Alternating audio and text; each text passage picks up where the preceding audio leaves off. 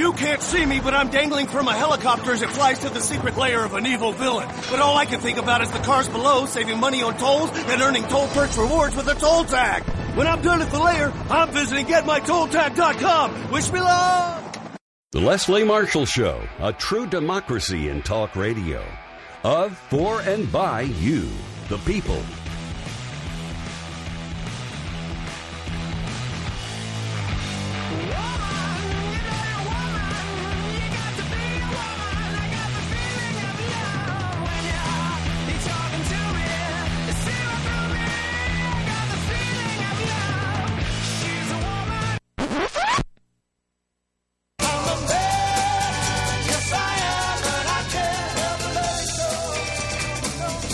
Good afternoon. This is Cliff Schecter. I am filling in for Leslie Marshall, the one and only on the Leslie Marshall Show. We've got a number of great guests coming up this afternoon. We're going to be talking some politics, talking a lot of politics. We do that kind of thing here. Some policy even, and strange happenings around Donald Trump and immigration. But to kick it all off, we're going to start with, as I sit here in Cincinnati, Ohio, we're going to start with the Ohio Democratic Party chairman, David Pepper. David, are you with us? I am. How you doing? All right, buddy. How are you doing? I'm pretty good. I'm in Cincinnati today myself. Actually started out up north, and now I'm down here. Nice weather down here today, huh? Yeah, it's beautiful.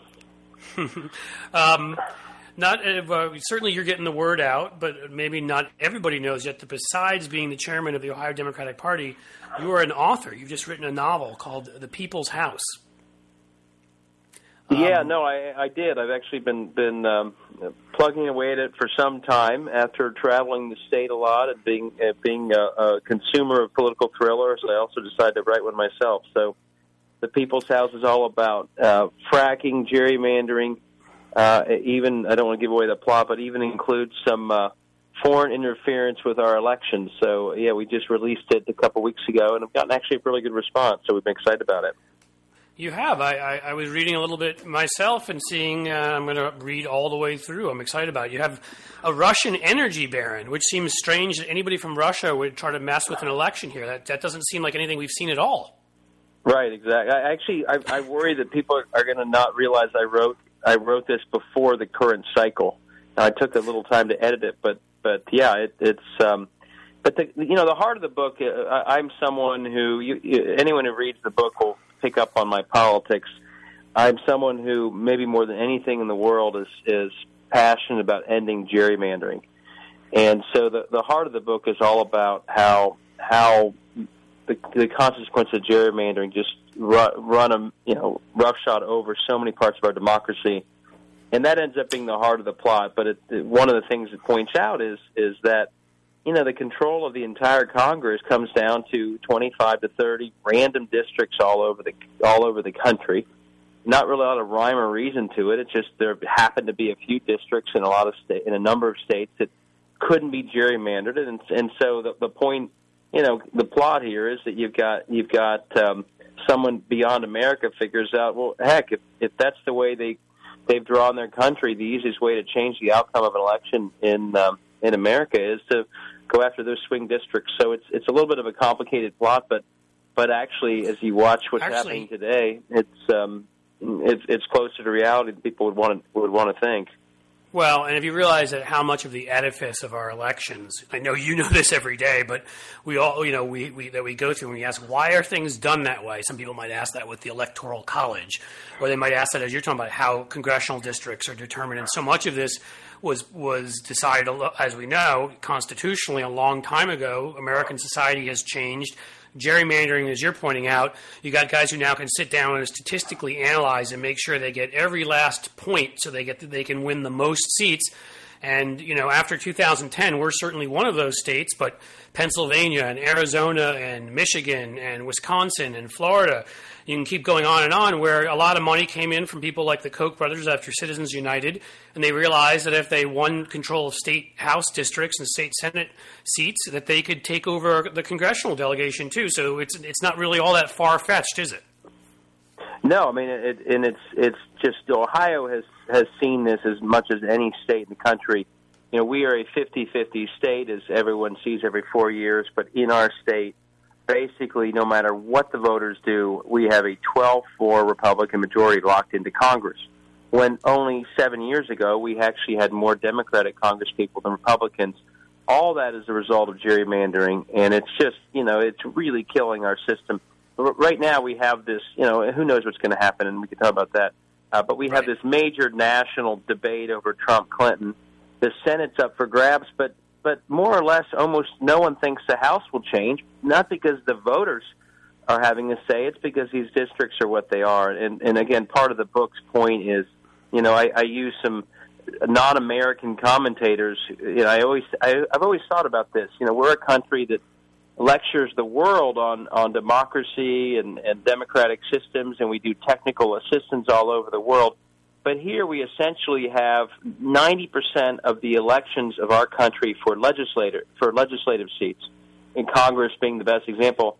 You want to use the word rigged, they're rigged by the districts. And it's a terrible system, and it has a lot of consequences. It makes the legislating process, you watch, it's so polarized, nothing happens.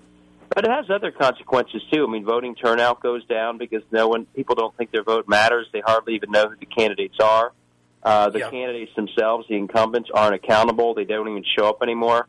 And I'd say the one other terrible thing is, and we see this in Ohio, we want fresh voices in politics. We want new people getting in, and you want to build that bench.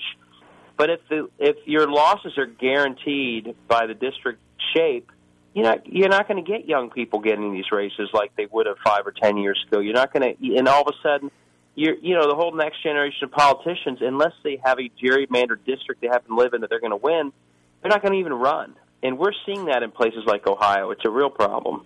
No, it is. I mean, it's ridiculous. We know in a lot of these seats, as you're saying, I think in 2012, 2008, Democrats in both cases, if I'm remembering correctly, won by, rather large margins by, with overall voters, and even overall voters voting for the House and some other elections, and yet they still don't win back the seats because, as you're pointing out, if they can draw seats that are sort of election-proof, which is kind of the antithesis of democracy.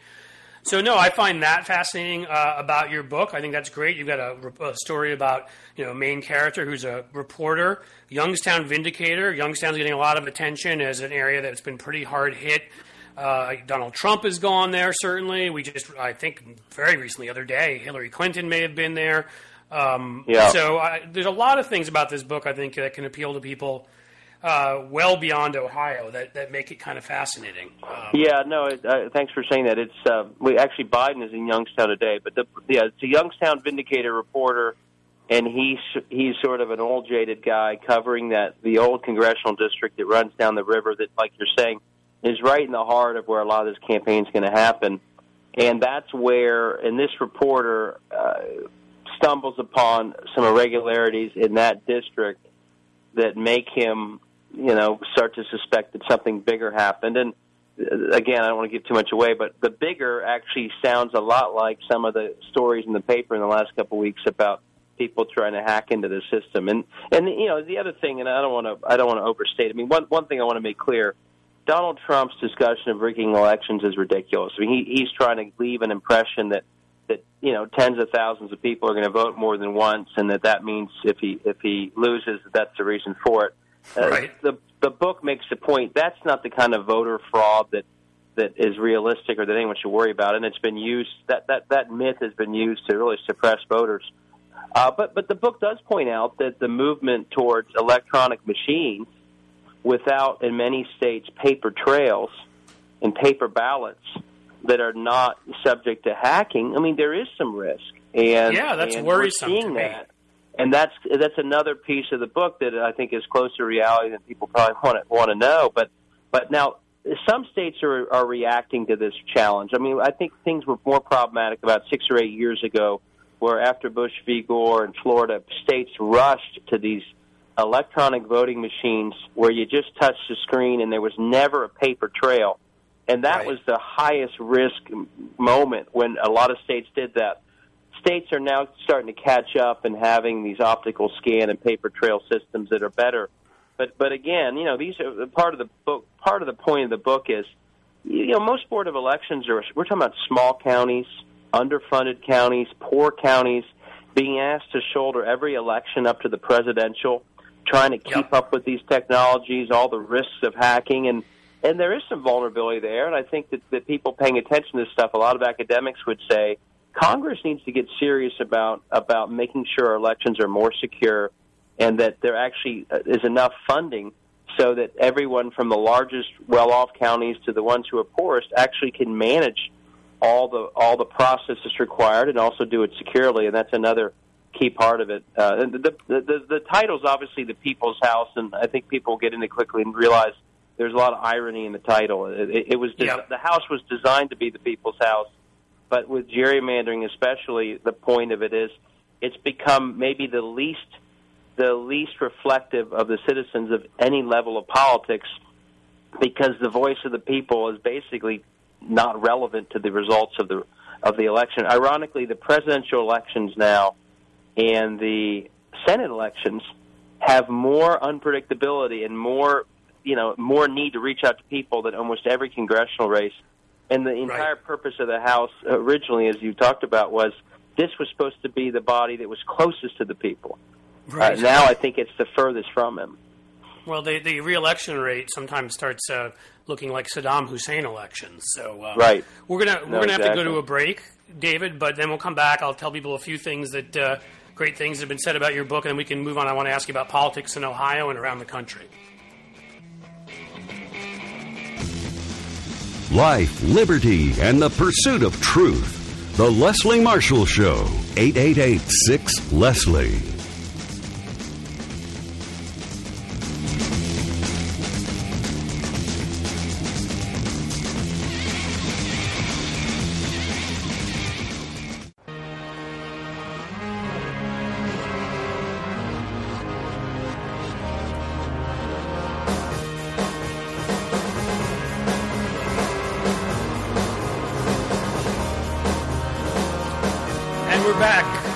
Schecter. I'm here filling in for Leslie Marshall on the Great Leslie Marshall Show. We are lucky enough to have on with us the chairman of the Ohio Democratic Party and author, former Hamilton County Commissioner, which is where we're sitting right now, and numerous other titles. David, are you with us? I am. Excellent. I thought, we're talking about your great book, and so I thought we'd read what one person had to say about it, and then we can talk a little politics, too. But here we got a good quote. Great. For political and current event junkies, this book is a heart-pounding must-read. I almost missed a flight connection because I just could not put it down. David Pepper has written an irresistible page-turner that combines mystery and thrill, politics and power. When you get your copy, clear your schedule. You won't be able to do anything else! ! That's from former Governor of Michigan, Jennifer Granholm. Not bad.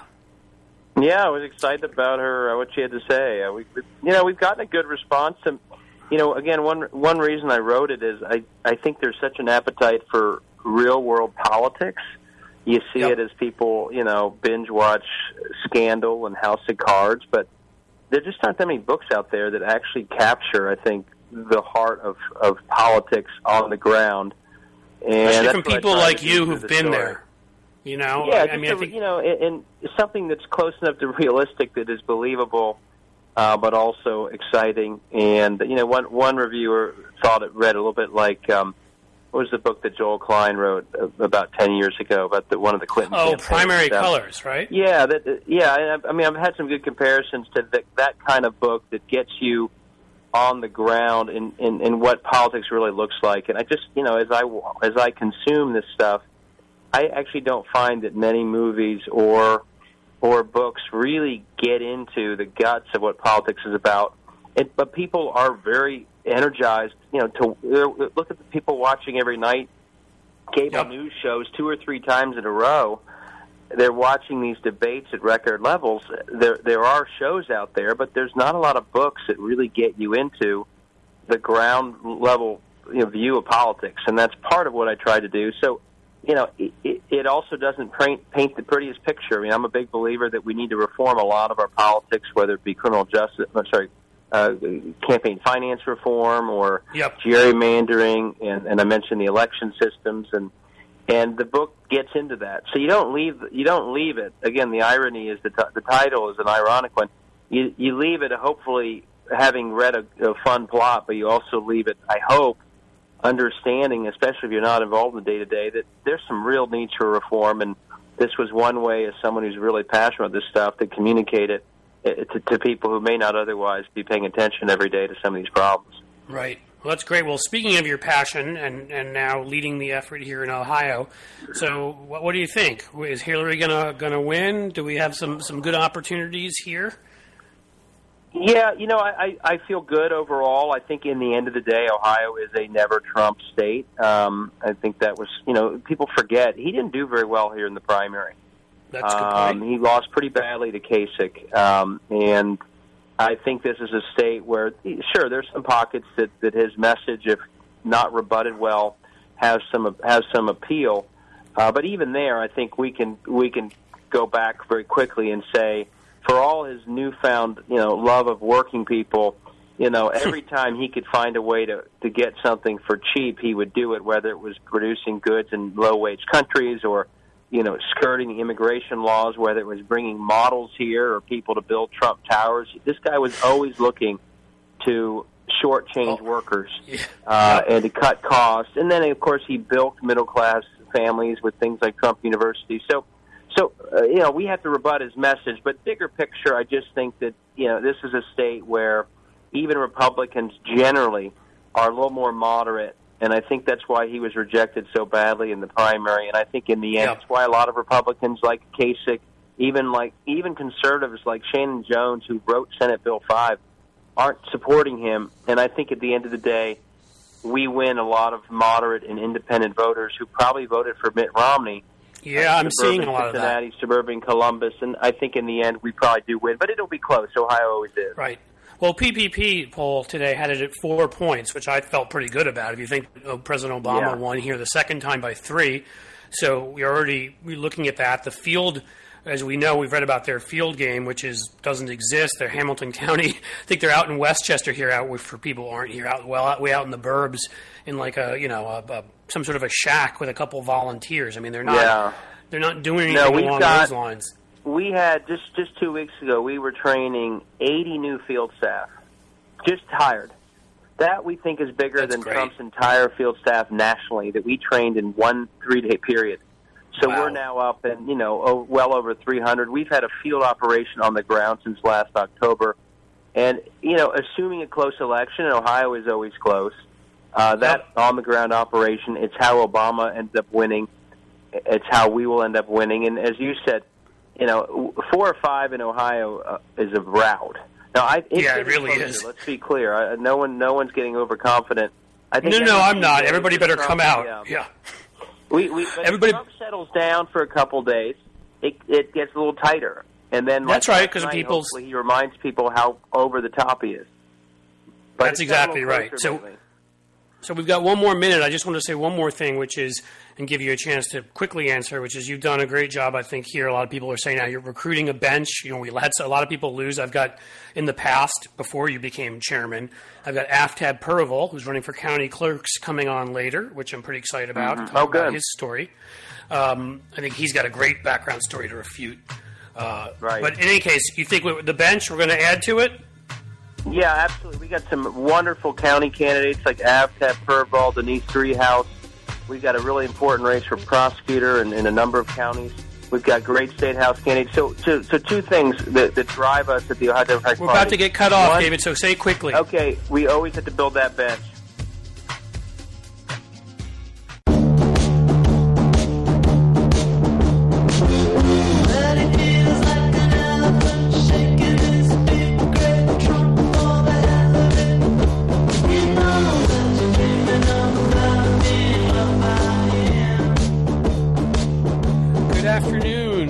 Back. This is Cliff Schecter. I am guest hosting for the great Leslie Marshall on the Leslie Marshall Show. Hope you've enjoyed us so far. Our great conversation with David Pepper. We now have another great conversation to go to. On the line right now with us, we have Witold Skerczynski, who's the president of the Social Security Council of the American Federation of Government Employees, and we're going to talk with him about attempts to backdoor cut Social Security by cutting the money that goes to the administrators who take care of Social Security, make sure checks get paid and the rest. So, Vitold, are you with me? Yes, I am. How are you, my friend? I'm good. Thanks for inviting me on the show. Well, my pleasure. This is kind of an important story, don't you think? I do think so. I think what's happening here is there's not a lot of discussion amongst candidates running for office about Social Security, but in actuality, Republicans in Congress are attempting to, especially the House, are attempting to cut rather severely the administrative expenses that goes to the personnel who actually do the work at Social Security, taking and processing claims from the American public. Excuse me. So, I mean, in the end, if you look at it, if you can't actually cut Social Security itself, which they've tried, dozens of times, I think, at this point, you cut money to the guys who actually take care of the checks, and maybe you end up creating some inefficiencies, and, people don't get paid their checks, and maybe you save money that way? Well, the work that we do is vital to millions of people in terms of them filing for Social Security, retirement, disability, and survivors benefits and SSI. Many people rely on that as their sole or primary source of income. Right. If you make it difficult for people to file those claims, and if you make it difficult for the employees to process those claims, causing delays, it will cause a severe adverse effect on the folks who are counting on their Social Security benefits that they've been paying tax on for their entire working lives. Right. And when you're saying severe adverse effect, for example, I'm looking here at an article that was in the Washington Post that pointed out that we could be looking at 2-week furloughs for all employees. Yeah, the House Appropriations Committee voted to cut the appropriation that we currently have by $263 million. And we are currently, anyone who's been to a Social Security office could attest to the fact that we have standing room only crowds, we have short staff as it is, we're having an overload of work because of the emergence of the baby boomers. Well, hasn't the budget shrunk? I don't mean to interrupt you, but the budget shrunk by about 10% since 2010, if I'm right. Is that correct? Yes, it has, and our work has skyrocketed for two reasons. The baby boomers have come of age and are filing for retirement, and the closer people get to retirement, they tend to become disabled, so a lot more disability claims. And also, because of the economy, because of the fall in the economy in 2007 and 8, a lot of people became unemployed, and those who are close to retirement age who may have not been having trouble working because of disabilities or have filed for disability. So we've gotten a lot of work, and it's been a pattern of cuts in terms of our staff and our administrative budget. Right. I mean, I was reading that President Obama was actually trying to increase the budget, if I'm correct. Yeah, the president's by about $500 million. Yeah, the president's budget, which we support, the union that represents Social Security employees supports, he proposed an increase of about $986 million, and that would take into account not only inflation, but also would provide, restore some of the staff that has been cut since 2010 because of Congress's decision to reduce administrative expenses in Social Security. And we have currently some of the impacts of this. If the average processing time for individuals who file an appeal on a disability claim is about 550 days. Now that means that, when you file a disability claim, an initial claim, it takes about 120 days to process, and the first appeal maybe another 120 days. So on top of that, 550 days to get a hearing before an administrative law judge. The average time for an individual to get a decision on that kind of a case is over 2 years right now. And the agency's trying they've convinced the president to provide some more resources so they can hire more judges and support staff to reduce those processing times. But Congress and the House decided that, I guess that's not important, that people ought to wait longer. It's amazing. I mean, look, we've gone through these battles before, as you pointed out. If I'm correct, right, the majority of people who are on Social Security, pretty large amount. I think you just said it earlier. This is the only income they get to rely on, and so someone's going to have to sit around for 2 years and figure out a way to live while they're fighting it out with because of underfunding and God knows what else. What other kind of games that these guys are playing in the House? Right. Well, imagine if you're disabled and can't work, and you have to wait for 2 years for a decision on your claim to get benefits while you're not working. Obviously, a lot of people have lost their homes. It's affected their families, divorces. There have been some suicides reported because of people having no income while they're waiting. So when it gets down to people, Congress may be thinking in the abstract that the federal spending is too high, we want to cut expenditures, but the reality is that affects people, that affects people's ability to survive, that affects people's ability to pay their rent, to pay their mortgage, to buy food, and it's an outrage that Congress would cut administrative expenses for an agency that's struggling to provide these benefits to people who paid their taxes for them their entire working lives.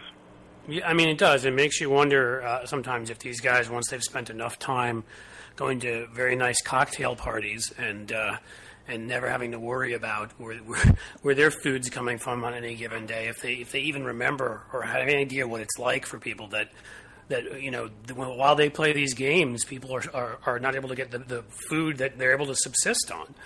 Yeah, we've done some lobbying on the Hill. We had a legislative conference last month, or I guess 2 months now, and primarily about this issue. And even Republicans in the Senate are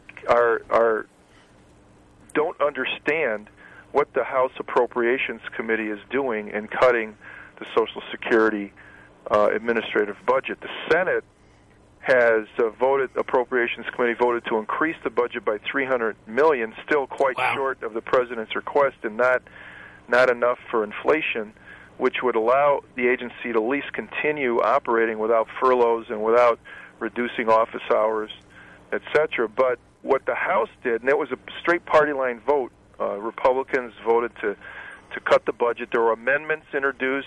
Congressman Quigley from Chicago introduced an amendment in their deliberations to try to get the House Appropriations Committee to adopt the president's budget, and it was rejected on a party line vote.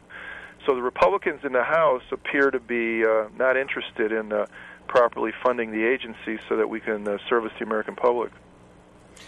Well, that's nice of them. It fits well with everything else they've done, doesn't it? Vitold, we're going to go to a break, but we're going to come back and talk more about this. I want to talk about Paul Ryan, too, because not everybody knows his background and how he used survivor benefits to help himself, as one should.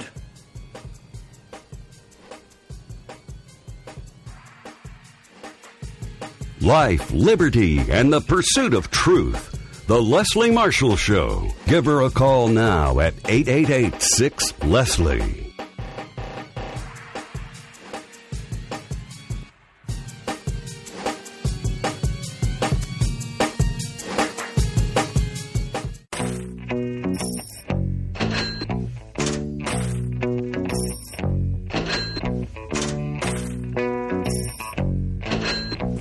Welcome back. I am Cliff Schecter, and I'm here with you this afternoon, filling in for Leslie Marshall, who is off doing something fun somewhere. This is the Leslie Marshall Show, and we talk some politics and some policy. Right now, we are on the phone with Witold Skierczynski, who is the president of the Social Security Council of the American Federation of Government Employees. Witold, are you with me, my friend? Yes, I am. So when we were going to break, I always find this ironic, excuse me, and I was kind of interested in your thoughts, but, it was the Appropriations Committee that passed this, right? Mm-hmm. Yes, Paul Ryan there, right? Yeah. It's always ironic to me that that Paul Ryan, somebody who sadly if this happened to any of us, lost his father before he went to college, but he benefited from survivor benefits, which is what the program is there for. It was used exactly as intended, and he was able to go and get a good education. Do you have any idea what's up with him and his seeming need to attack Social Security constantly? Yeah, it always amazes me that people who benefit from the program turn against it. I mean, Paul Ryan has been an advocate for privatization. He presented a plan back in 2010 that would have required individuals to invest in private investment accounts. So we know about the volatility of the stock market and the danger that would occur if people were allowed to take their earned Social Security benefits and invest them. Social Security has, the trust fund has been solvent since its inception, still is. To mess with it in that way and take risks with people's retirement and disability pensions is really dangerous. And that's what Paul Ryan has done. And under his leadership in the House, his Appropriations Committee, he appoints the chair. They're operating under a Ryan budget. Their decision to cut Social Security administrative funds, not only will it result in furloughs, but the agency has indicated to us that they would have to reduce office hours to make it make the public less available to Social Security employees less available to the public to file claims or do other Social Security business. They would have to start closing community-based offices in order to save enough money on that kind of draconian budget to survive. They would eliminate all overtime, which means that overtime is used by Social Security employees to process the claims that the public files. Otherwise, they'd be even more delays. So Paul Ryan's budget and his Appropriations Committee is really acting to the detriment of anyone who's disabled, a retiree, or the poor, who would be less able to file for SSI benefits if we had reduced office hours and less people to take their claims. Yeah, well, so it's nice that Paul Ryan, unlike Donald Trump, isn't getting up and actively mocking people who are disabled. He's just cutting money from them that they need to spend on food. Which may actually be slightly worse. More subtle. Yeah, he is slightly more subtle. All right, I figured we'll work in. We've got a caller on the line who wanted to talk about getting his disability in '96. His name is Tim. He's from Tennessee. It seems like he was able to get it a lot faster, approved in 5 to 6 weeks back then. So I thought we'd bring Tim in and see what he thinks about things today. Tim, are you with us? Hello, Cliff Schecter. How are you, my friend? Your favorite internet stalker from Tennessee. Hey, yeah. I know you. Yes, sir. And hello to your guest. I was just calling about this subject because in '96, I went into a small Social Security office in a small town in Tennessee, and which was open at the time. I didn't have to wait in line, didn't need an appointment. I was prepared with some of my doctor's names and numbers, and they took all my information. It took me about less than a half an hour to fill out an application. And whatever numbers and stuff I didn't have, she looked it up right there. And yep. I had a decision in, I don't remember, it was between 4 and 6 weeks, and I was approved. And it wouldn't go that way today, I don't think. And I just want to say about Paul Ryan, I think he's a disciple of Ayn Rand. Maybe he's trying to follow in her footsteps in reverse, because she got her disability payments later in life, Yeah, she hated them till she needed them. And he got them early in life, so he's just following her footsteps and is just trying to take away everybody else's. And I was in fear of getting my benefits cut this year because they had that in mind, to cut disability benefits from people that had earned them, and it would have been tough on a lot of people who paid in their entire lives. Yeah, I mean, it's bad enough that they've done that numerous times. They've tried to actually cut the benefits directly, and they failed. It's another part of the puzzle of let's starve the beast. That's why they want to cut. They want to cut exactly everything. right. They want to starve the beast. And so what Vitold has been saying, about, well, let's just make it work less efficiently, doesn't that sound like we can't stop family planning services, so let's just cut funding and make it so they can't operate, right? We can't stop, we can't change laws to be even more ridiculous around guns, so let's just defund the ATF as they've done and not give them the money to do their job. This is, as you said, this is starve the beast at its best or worst.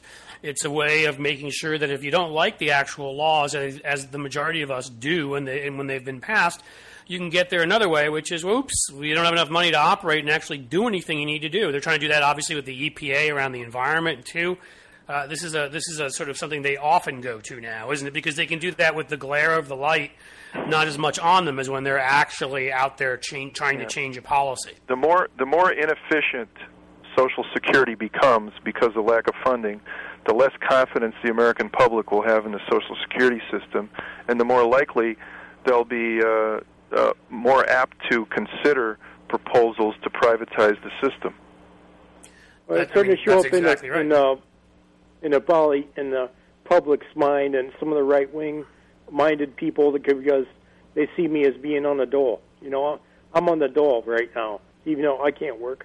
I've been on disability for 20 years. What do they expect me to do? Go out and collect coins in a tin can? I don't get it.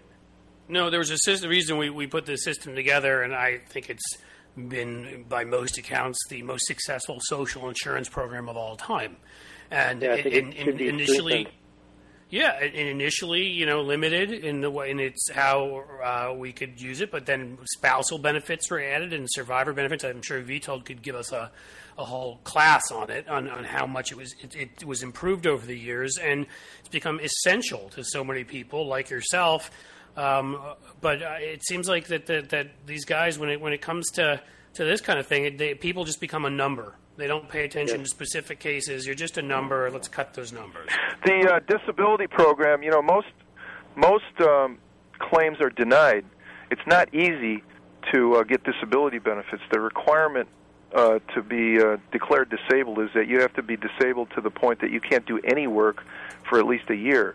So you have to have a significant disability to get approved. So for anyone to imply that that people on disability benefits are just people who don't want to work is really false, because there is a rigorous mechanism that we go through on examining medical records and oftentimes getting our own medical advisors to look at claimants and test them to determine whether they in fact are disabled.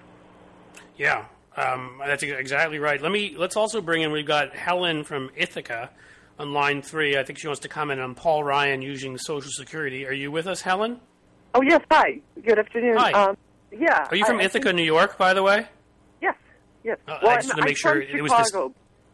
Okay, but you're in it. I'm from Chicago, but I live in Ithaca. Yeah, that's right. No, beautiful town. My mom went to college there, so I visited it often as a child. Very nice. Oh, sorry, I'll let you go with your question. Oh, I'm sorry? Well, Paul Ryan had all of his staff actually read, like, Fountainhead and Atlas Shrugged, all of Ayn Rand's. And this guy who claims to be raised Roman Catholic, this great altar boy, he's trying to, like hurt all of these people who need help. They need charity. That's not like what a good altar boy should be doing. He seems to have missed the whole social justice part of Catholicism. Yeah, and you shouldn't be reading the books of this atheist, Ayn Rand, who at the end of her life she had lung cancer and she collected on Medicare, Medicaid, and Social Security. And she was this objectivist, supposedly some expert in epistemology, which I don't even think she knows what the word means, but...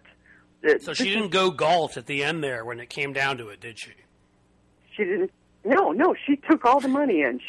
Yes, exactly. She took whatever, any social program, if they could find a new one that would give her money, she'd take from there too. Well, it's a lot easier when you're making money off books and you're more famous when you're younger to discount the experience of others. And oops, suddenly when you have that experience, it's changed, and you may need it yourself. It's a good lesson for all of us. We are heading towards a hard break. I want to thank everyone for being here. I want to thank Tim. I'd like to thank you, Helen. I'd like to thank Vitold for joining us.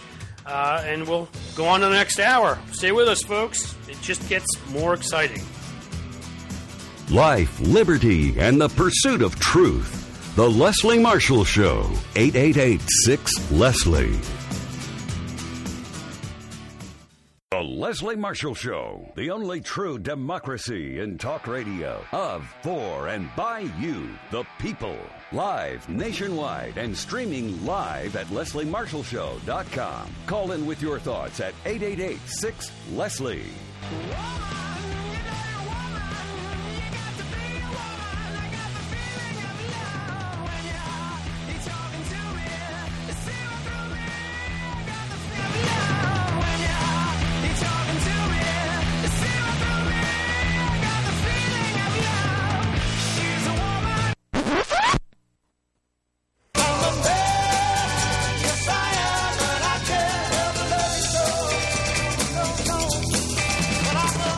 Afternoon and welcome back once again. This is Cliff Schecter. I will be your host today. I'm filling in for the great Leslie Marshall, who is off doing fun things, I'm sure. We've had a bunch of fantastic guests today. We've talked some politics with David Pepper. We've talked some policy, my friend Vitold, and now, well, we may talk a little bit of both. We'll see. But we've got a great guest coming up. A friend of mine, which is neither here nor there, but great guy. His name is Aftab Purval. He's running for the Hamilton County Clerk of Courts. And we're going to talk a little bit about his story because I think it's just about the best refutation of what Donald Trump said last night that exists. Aftab, are you with me, man? Cliff, hey, it's Aftab. Thank you so much for having me on. I really appreciate this opportunity. Oh, of course. How's the race been going? The race is going great. There's 68 days, but who's counting? It's my first race, so I'm learning a lot, meeting a lot of new folks here in Hamilton County, which, as you know, is the swing county within the swing state. So it's a very exciting time to be on the ballot. That's right. It all goes on in this area, Aftab, as you know. Well, we are critically important. There's no doubt about that. You know, but I wanted to have you on because you talk a little bit also about a very different area, which is, you know, your story, your background, which is incredible, and I think is really important to the future of this country. I'm not kidding that people with you know backgrounds like yours run for office, and I think that what Donald Trump did last night with that vitriol and the anger and the hysterics and the, you know, is perhaps make some people feel like they're not American because who they are and what they look like and where they're from. And you've done a great job, I think, of taking on that issue, making it funny, and really sort of using it as a way to connect with people here. So I thought maybe you could tell everyone a little bit about your story of how your family arrived in this country, which is fantastic. Well, thank you, Cliff. That's a very kind introduction. My story, not unlike all of our stories, really starts with my parents. My mom was born in Tibet and was forced to flee her country when the Communist Chinese took over. So literally with everything that they owned and on foot, my grandparents and my mother walked through the Himalayas, through Nepal, and into India, where she grew up as a refugee. Against all odds, she got an education. She made it to college, where she met my father. They got married in India. My father is Indian, and the young couple wanted to come to the New World. They wanted to come to the United States. So my dad looked at a map of our country, and Cliff, from sea to shining sea, from New York to California, this man literally could have gone anywhere, and he chose Beaver Creek, Ohio. I have no idea what he was thinking, but it turned out to be an incredibly serendipitous choice. I was born and raised in Dayton, Ohio, public schools throughout, and that's why I'm so proud of my heritage. I'm proud of my name, Aftab. It actually means sunshine, and I'm proud to be an American. And in my view, in my opinion, and my firmly held belief, what makes me both Tibetan and Indian does not prohibit me from being truly and 100% genuinely American. We can be all of those things at the same time, and that's what Donald Trump just doesn't understand. What makes our country great is that it really is a country of immigrants, be they refugees or immigrants, because it really is a country made up of people who came here because where they were was less free. And Donald Trump just doesn't understand that fundamental American truth. right? I mean, you'd think your story would be the ultimate story, to escaping communist China, and once your mom, as a refugee, met your dad, they could have stayed in India, which would have been fine. I'm sure you would have had a great life there, too, but they looked and they wanted to come to America, and you come here, and, I mean, with your background being part Tibetan, part Indian, I don't think there is anything any more American than that, quite frankly, because that's what it makes, to me, that's what makes us all interesting. My part of my family came over from escaped persecution in Austria and Germany in the 1850s and 60s. Another part of my family came over in literally around 1904, 05, early 20th century, and they came over to escape persecution in the Ukraine and Russia. And, somehow that all became a mix that became me, for better or worse.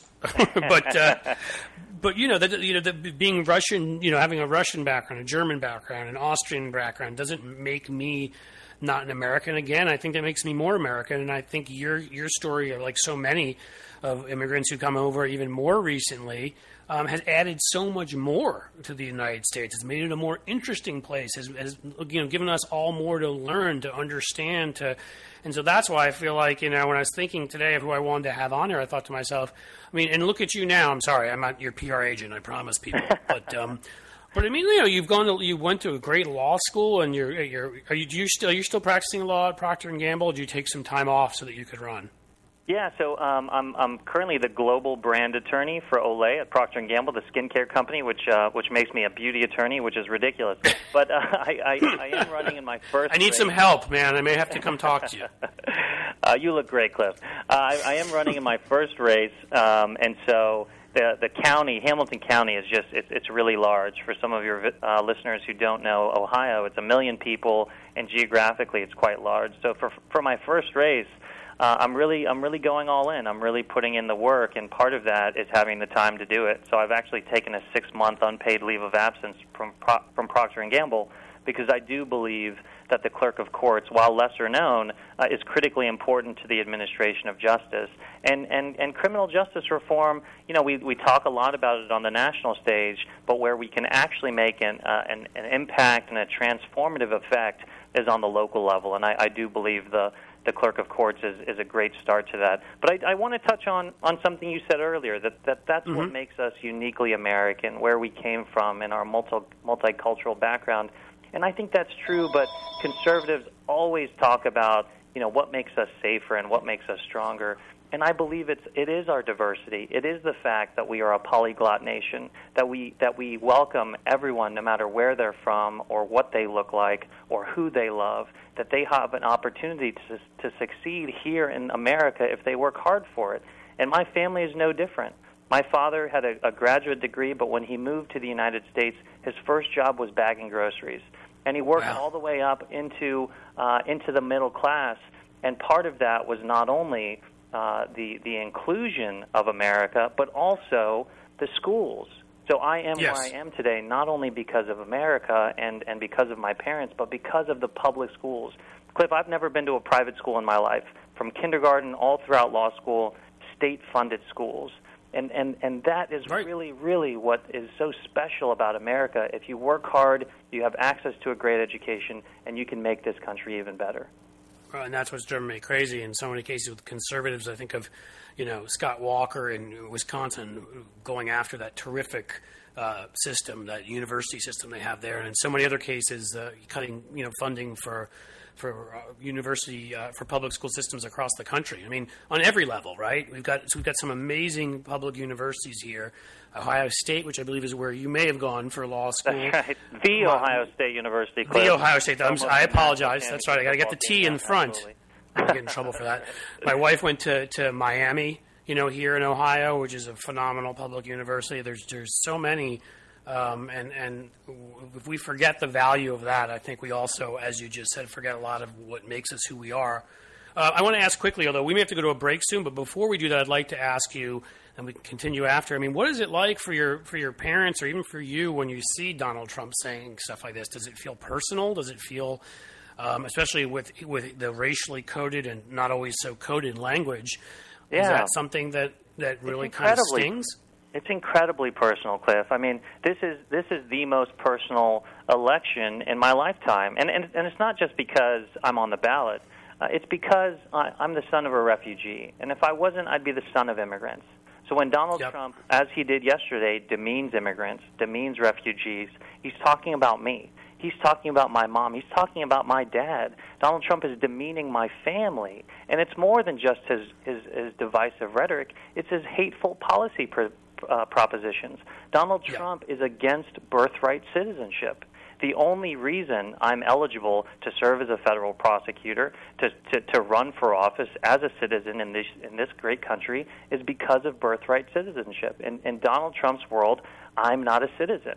And I don't believe that the country would be better off if me and a whole generation of diverse people living in this country were not citizens. I couldn't agree more. We're going to go to a break, and we're going to pick it up right there. Stay right here, folks, and we'll talk more with AFTAB.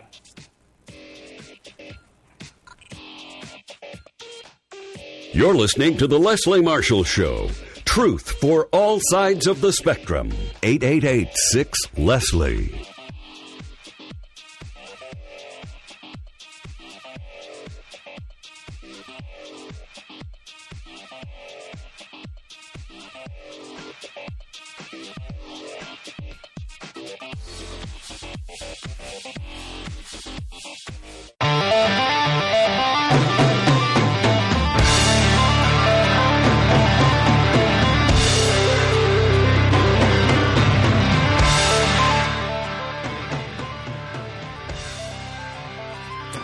Welcome back, and good afternoon. This is Cliff Schecter. I'm filling in for Leslie Marshall, off on break today. This is the Leslie Marshall Show, and we are talking to the great AFTAB Purval. AFTAB, you with me? Yes, sir. I don't know how great I am, but I'm here. The modesty. Well, when we went to break, you were talking about something I think is very important because, again, to me it feels so uncomfortable and it's so distressing, some of the attacks that Trump's been willing to launch, because it encourages others, too. It encourages others to see people who are as American as apple pie, if that's still American, to suddenly see people as different, suddenly see people as some are better than others, some belong to more than others. On the same level, I think in another sort of nefarious way, and this is why I'm so happy about what you're doing, it leads people like yourself sometimes. I mean, you're a courageous guy. I don't think it would stop you, but it may stop others from running for office or getting involved in the process because of that, because they're nervous now, and because they're being told they're not as American as other people. And, in the state we're sitting in Ohio, the demographics are very similar to the country as a whole when it comes to African-American population, white population. But the one thing is on the Latina population, and if I'm correct, too, the Asian population are lower than the average. So what you're doing is actually pretty important because others see you do it and say, I can do that too. I don't know if you want to speak at all to that. I really do because, we talk a lot about Donald Trump, particularly his xenophobic, his divisive, his hateful speech yesterday. It's easy to lose track that this election, the real stakes of this election are the values and priorities of this country. We are either a country that is inclusive or we are not. We are either a country that celebrates diversity or we are not. And that's really what Donald Trump represents. He represents going backwards. He represents a time where it was okay to be a homogeneous community, where diversity wasn't celebrated. And I think what you've said is absolutely right. Instead of hearing his rhetoric and hiding under our couch, which, believe me, a lot of times I want to do, it's so critically important for diverse candidates, and even candidates who are not diverse, who really embody and embrace inclusivity and progressing our country forward, to stand up and to say, Donald Trump, you are wrong. Your view on what is American and what is un-American is absolutely antithetical to the values of this country. And in the marketplace of ideas, I believe Donald Trump will lose. And so it's critically important for folks like myself and other young diverse candidates to stand up and to be counted. President Obama is incredibly inspiring to me because he showed me that a brown guy with a funny name can win, can absolutely win. And now, even more than ever, it's critically important for candidates of color to stand up and to give folks who are maybe scared of what they don't understand a vision of brown people, of black people, of people who don't look like them, a vision of what they are rather than the caricature that is spewed out by Donald Trump. I mean, yeah, I don't think that could be more right. I look around here, and I do. I think it's so important. You may have looked at Barack Obama and thought, as you said, I can do this. We've got so many candidates that are diverse running. You think of someone like Kamala Harris out in California. We could have another female African American senator, which would just be, amazing. And it shouldn't have to be amazing, but we're at a point now where we're bringing more diversity to Washington and to the state capitals is incredibly important. And frankly, in your case and others in our county here. And then I look at even here. You look at something like for county commissioner Denise Driehaus, and you've got a woman running. You've got you running. You've got I can't think of her first name, Rice, who's running for the Supreme Court here in Ohio. Another female candidate, Cynthia Rice. Yep. Thank you, Cynthia, who seems terrific. And so you don't have you don't have women, you don't have other minorities thinking, I can't do this.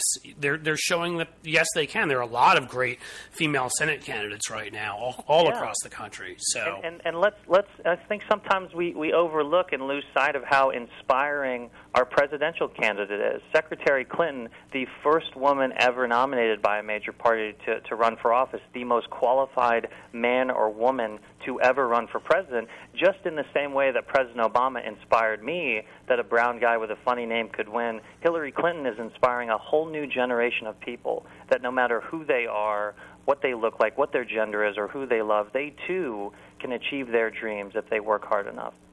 I think that's absolutely right. We have Dean from Buffalo on line too. I hope he's still there. And he wanted to talk about Trump and immigration and Trump's view towards immigrants, about how apparently he's better than everybody else. Are you with us, Dean? Yep. How are you? I'm doing all right. First of all, are you too familiar with the Simpsons and Family Guy? Like Mr. Burns and Carter Peterschmidt? Yeah, very much so.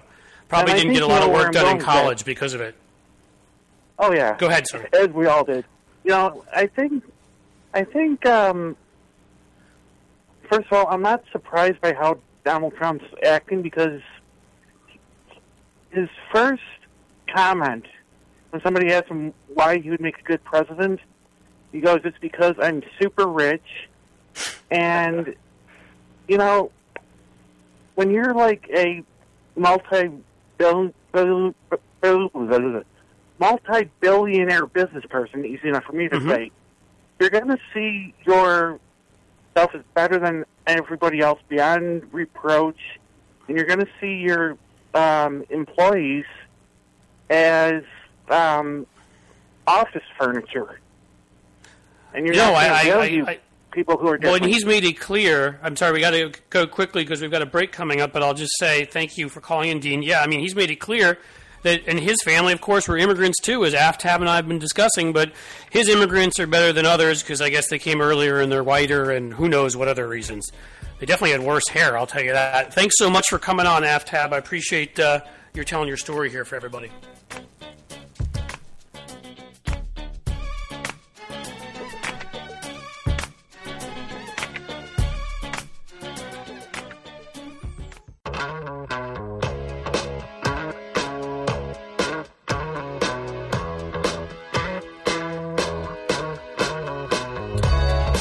Welcome back. This is the last half hour of our fun adventure together. This is Cliff Schecter. I'm filling in for Leslie Marshall. This is indeed the Leslie Marshall Show. Over the next half hour, we're going to talk to a fantabulous, if I can use that word, guest, Paul Waldman.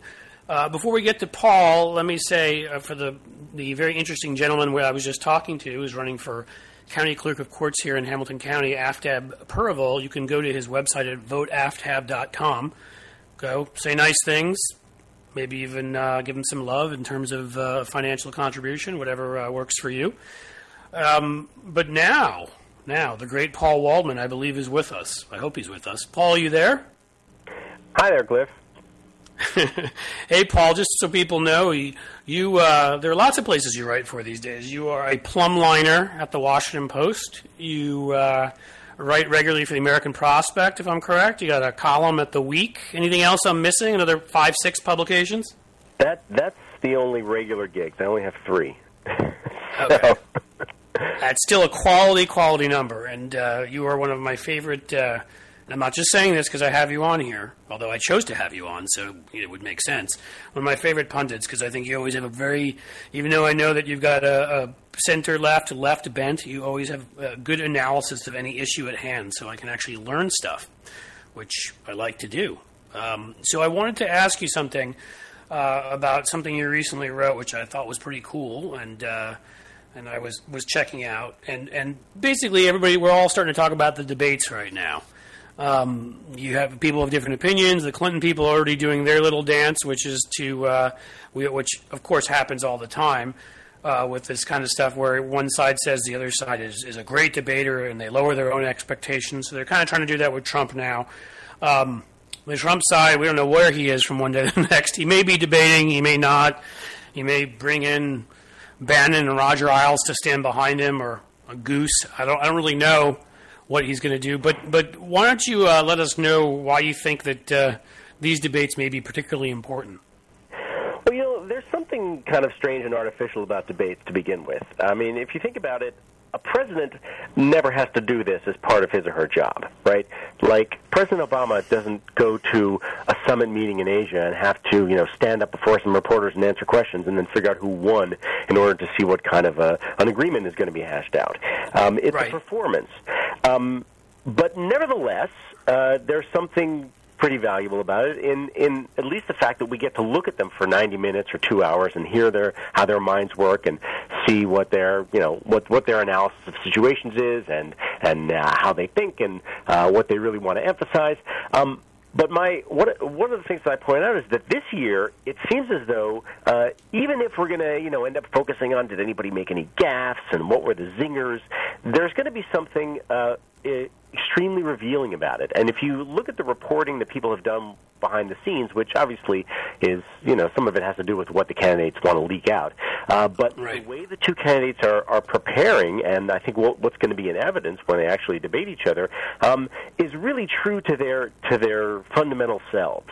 Clinton is obviously going into the briefing books and making sure that she's up on all the issues as she usually is, and she's also going about this very meticulous and methodical investigation of Trump, her opponent. Apparently, her aides have been watching all of his previous debate performances and doing kind of a detailed analysis of them to figure out where his weak points are and how they can what they can use against him. And so she'll be intensely prepared.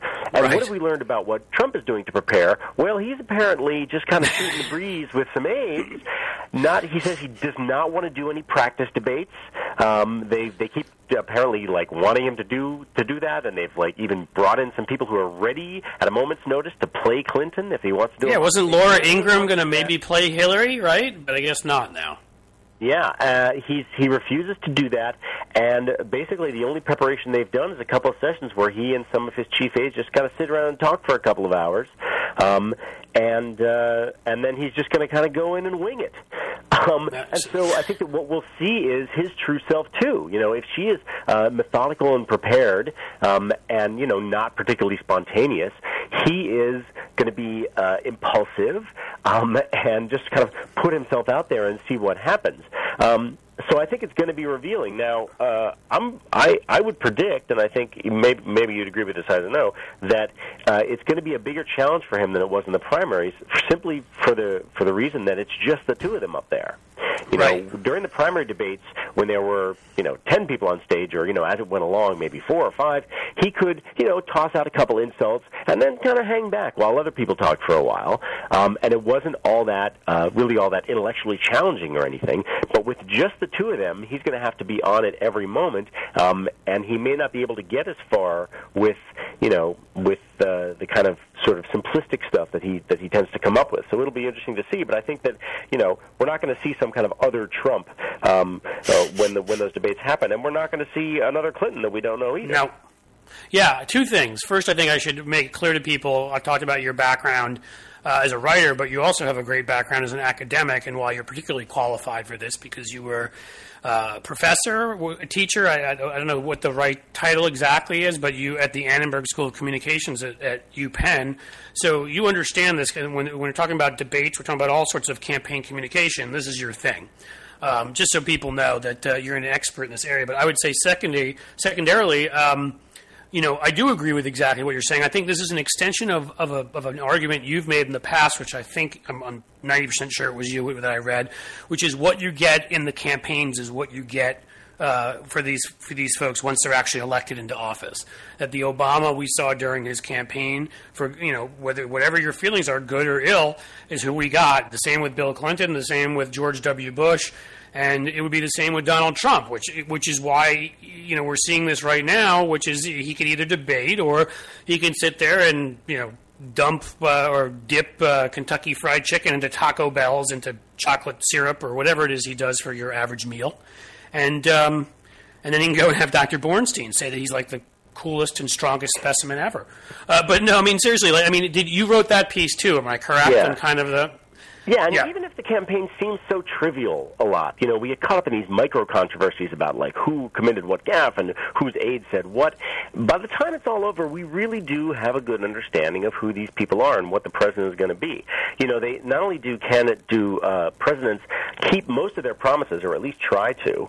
We're always wondering if are we seeing the real person or not. But nobody, there haven't been any presidents who campaigned as a liberal and then turned into a conservative and said, "Aha, I fooled you all." That kind of thing doesn't happen. And we also kind of see in the way they comport themselves, the kind of campaign they run, we end up seeing what sort of presidency they're going to have. And you can see that with Obama.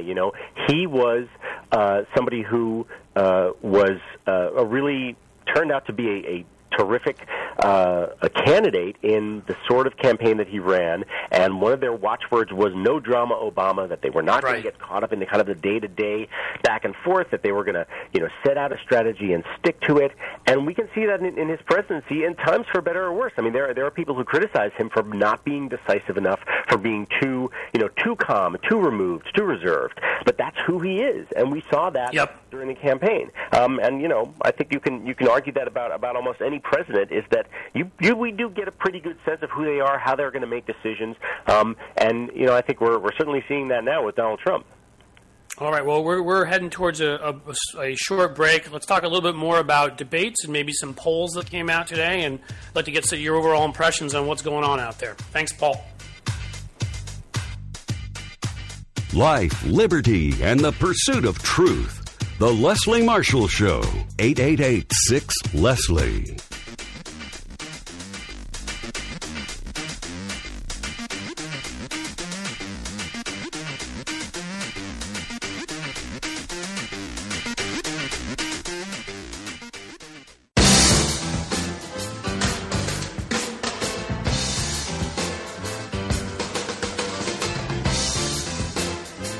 Welcome back one final time. It is 5:45, which means we got about 15 minutes left.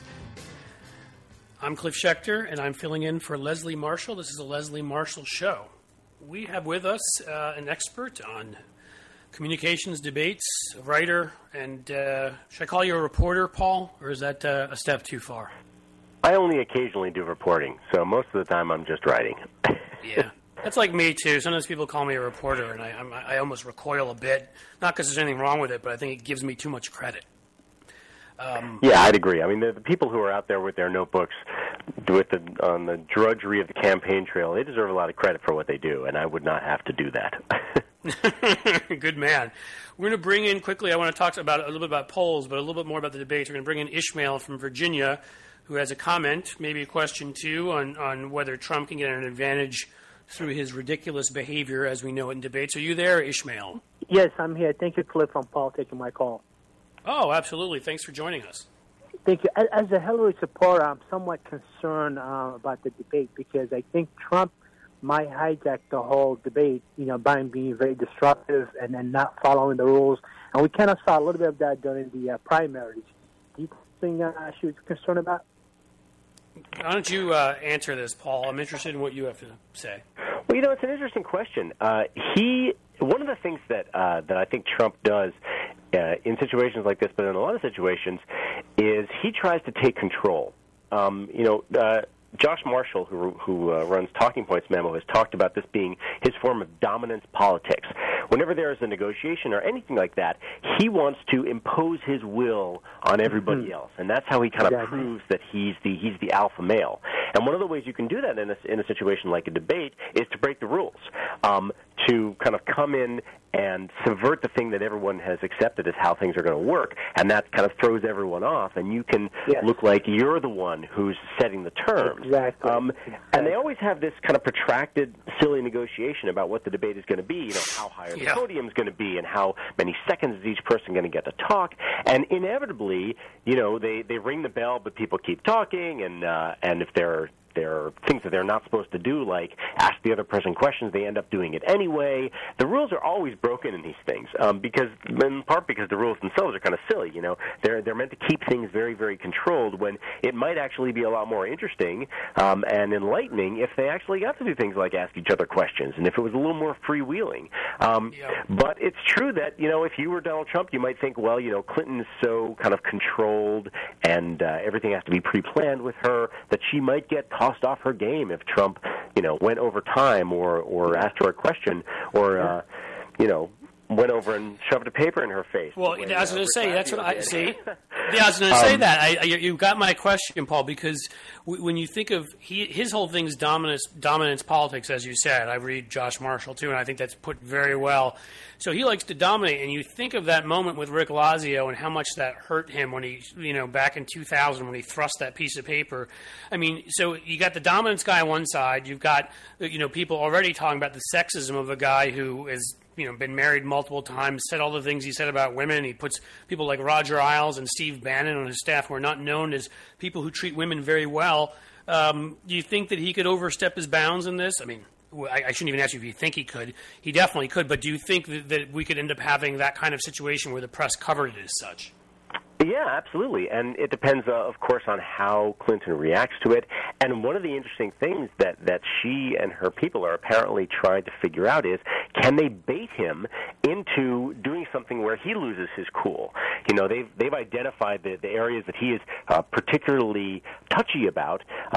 More than anything else, it's about whether or not he's as wealthy as he says he is. It's an interesting thing if you look over Trump's whole career, that is the thing that gets him to sue people, that there's nothing that he's more sensitive about than whether or not he's really as rich as he claims. And so they're, like, right now, I promise you, they are trying to figure out a way where she can say something that will needle him on that and make him lose control. And so, both sides are trying to figure out ways where they can kind of seize control by making the other person go to pieces. That's interesting too. So, okay, and I think some of this will be influenced. One of the things that really seems to upset Trump is because he values himself, his self-worth, and basically everything about him is based upon who's looking at him and paying attention to him at that moment. So it's the ratings, it's polls, it's all, what have you. He's tweeted out a few polls that have shown him doing better than, let's say, what the average polls are showing. But there was another one that came out today. I'm trying to think, was it NBC that showed Hillary Clinton up 7 points? It fits well with Quinnipiac and some others that I seem to be in the sort of 5 to 7 point range. In a 2 and a little bit lower. It seems like if you put Jill Stein and Gary Johnson in there. But although Jill Stein's not going to be on ballots in some states, for example, like North Carolina, where with time's already passed, a few important states, so that's worth keeping in there too. In any case, what do you think about polling right now? Also, a slew of state polls came out. Hillary up a little bit for PPP, who I tend to trust, a little bit in North Carolina, up 4 points in Ohio, which I thought was more than I expected. 5 in Pennsylvania, less than I expected, although most of the others are showing it higher. Down only 3 in Arizona. You think the lack of a ground game for Trump, and now that Hillary's going on TV, could pull that one out? I know I'm asking lots of questions here, so pick any of them, Paul. You know, it's possible. The conventional wisdom among people who study this is that the ground game really only makes a difference at the margins, maybe between 1 and 3 points. But of course, if you're talking about a race that could be decided by less than that in a given state, well, that could be the difference. And Trump is extraordinarily behind in terms of setting up that ground game. He believed, and he was right about this in the primaries, that he didn't really need a traditional campaign organization. He could just kind of go out, do a bunch of rallies, get on TV, and then win. But the thing about when you're doing it in a more traditional way, as Clinton did, is that you kind of set up this infrastructure as you've gone through the primaries that you can then use in the general election. And so she has hundreds of campaign offices all over the place, and he has very, very few. And on election day, in a state where it's really, really close, that could make all the difference. I'm telling you right here, for example, in Hamilton County, there are a couple stories about how bad it was. I mean, this is probably one of the key swing counties in a key swing state, and I think it's like a couple of guys, sitting inside of an old Denny's, just volunteering with no data and trying to figure out where they should go knock on doors. I mean, by all accounts, it's pathetic. And there was that story in Colorado about one of their offices in a swing state. The Trump office was run by literally a 12-year-old kid was in charge of the field office in this important swing county in Colorado. Right, there's that, and I just read today that in Florida they said they're going to have a dozen offices set up by now. They don't have one set up yet. So I have to believe, and I know I've read that too at the margins, but as you said, in a couple of these states, I think of Arizona and Georgia most of all, where if she gets within 2-3 points, maybe having a great, and usually they say it only makes that kind of a difference when you've got a great one versus a not so good one. Well, what about a great one versus an almost non-existent one? I mean, I'm just wondering. I'm not being Pollyannish here. I have no idea, but I am kind of wondering what that might be. Yeah, and if you look at the Electoral College and what's happened in the last few elections, the Republicans really have to almost run the table in the swing states in order to win the Electoral College. The Democrats, Clinton can afford to lose Ohio. She can afford to lose North Carolina. She can give a bunch of those away, and if she still holds on to kind of the core states that President Obama won both times and that haven't gone, states like Pennsylvania that haven't gone to Republican in a long time, if she can sort of hold on to that core and just win Florida, maybe one or two others, that's enough for her. But Trump really has to win almost all the swing states if he's going to win the Electoral College. That's a great point, because I think a lot of people don't realize that. And maybe you can think of one. Okay, I can think of one state, but although it's now a swing state again, which was Missouri, that was always a swing state that they kind of pulled in a reddish direction that went from being a swing state to being more of a red state.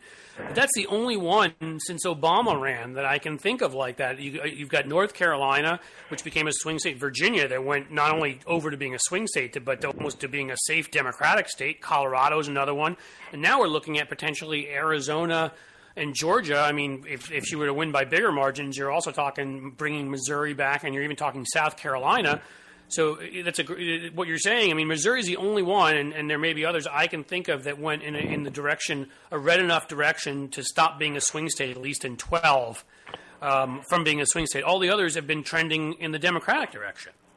Yeah, and if you go far enough back, you can see some states in the South that used to vote for Democrats, places like Tennessee or Georgia, which Bill Clinton won, that a long time ago were Democratic, but since the South since whites in the South went firmly behind the Republican Party, have now become firmly Republican. But in places like Georgia, the interesting thing is that the whites are not getting any more liberal, but there has been increases in numbers of, in Georgia there's been increases in African Americans, and there's been big increases in Asian Americans and in Latinos, and those are heavily Democratic groups. And so as the demography of states like that change, and you mentioned South Carolina, which people might think, how could South Carolina, so conservative a state, possibly go to the Democrats? And the reason is, it's not that all the white people aren't voting Republican, because they are. It's because there are a lot of African Americans in South Carolina, and now they're starting to become more Latinos, and that can make it competitive. Well, that is a bad thing for them. It's a good thing for sanity, though, I'd say. We are out of time. Hey, listen, Paul, thanks for coming and sharing your thoughts and making us a little bit smarter today. I really appreciate it. My pleasure. Thanks a lot, Cliff. All right. You have a great day. Everyone, thank you for listening. It's Cliff Schecter. I have enjoyed today. You can find me at Cliff Schecter on Twitter if you are so inclined. Otherwise, I'll see you next time I'm around here. Take care.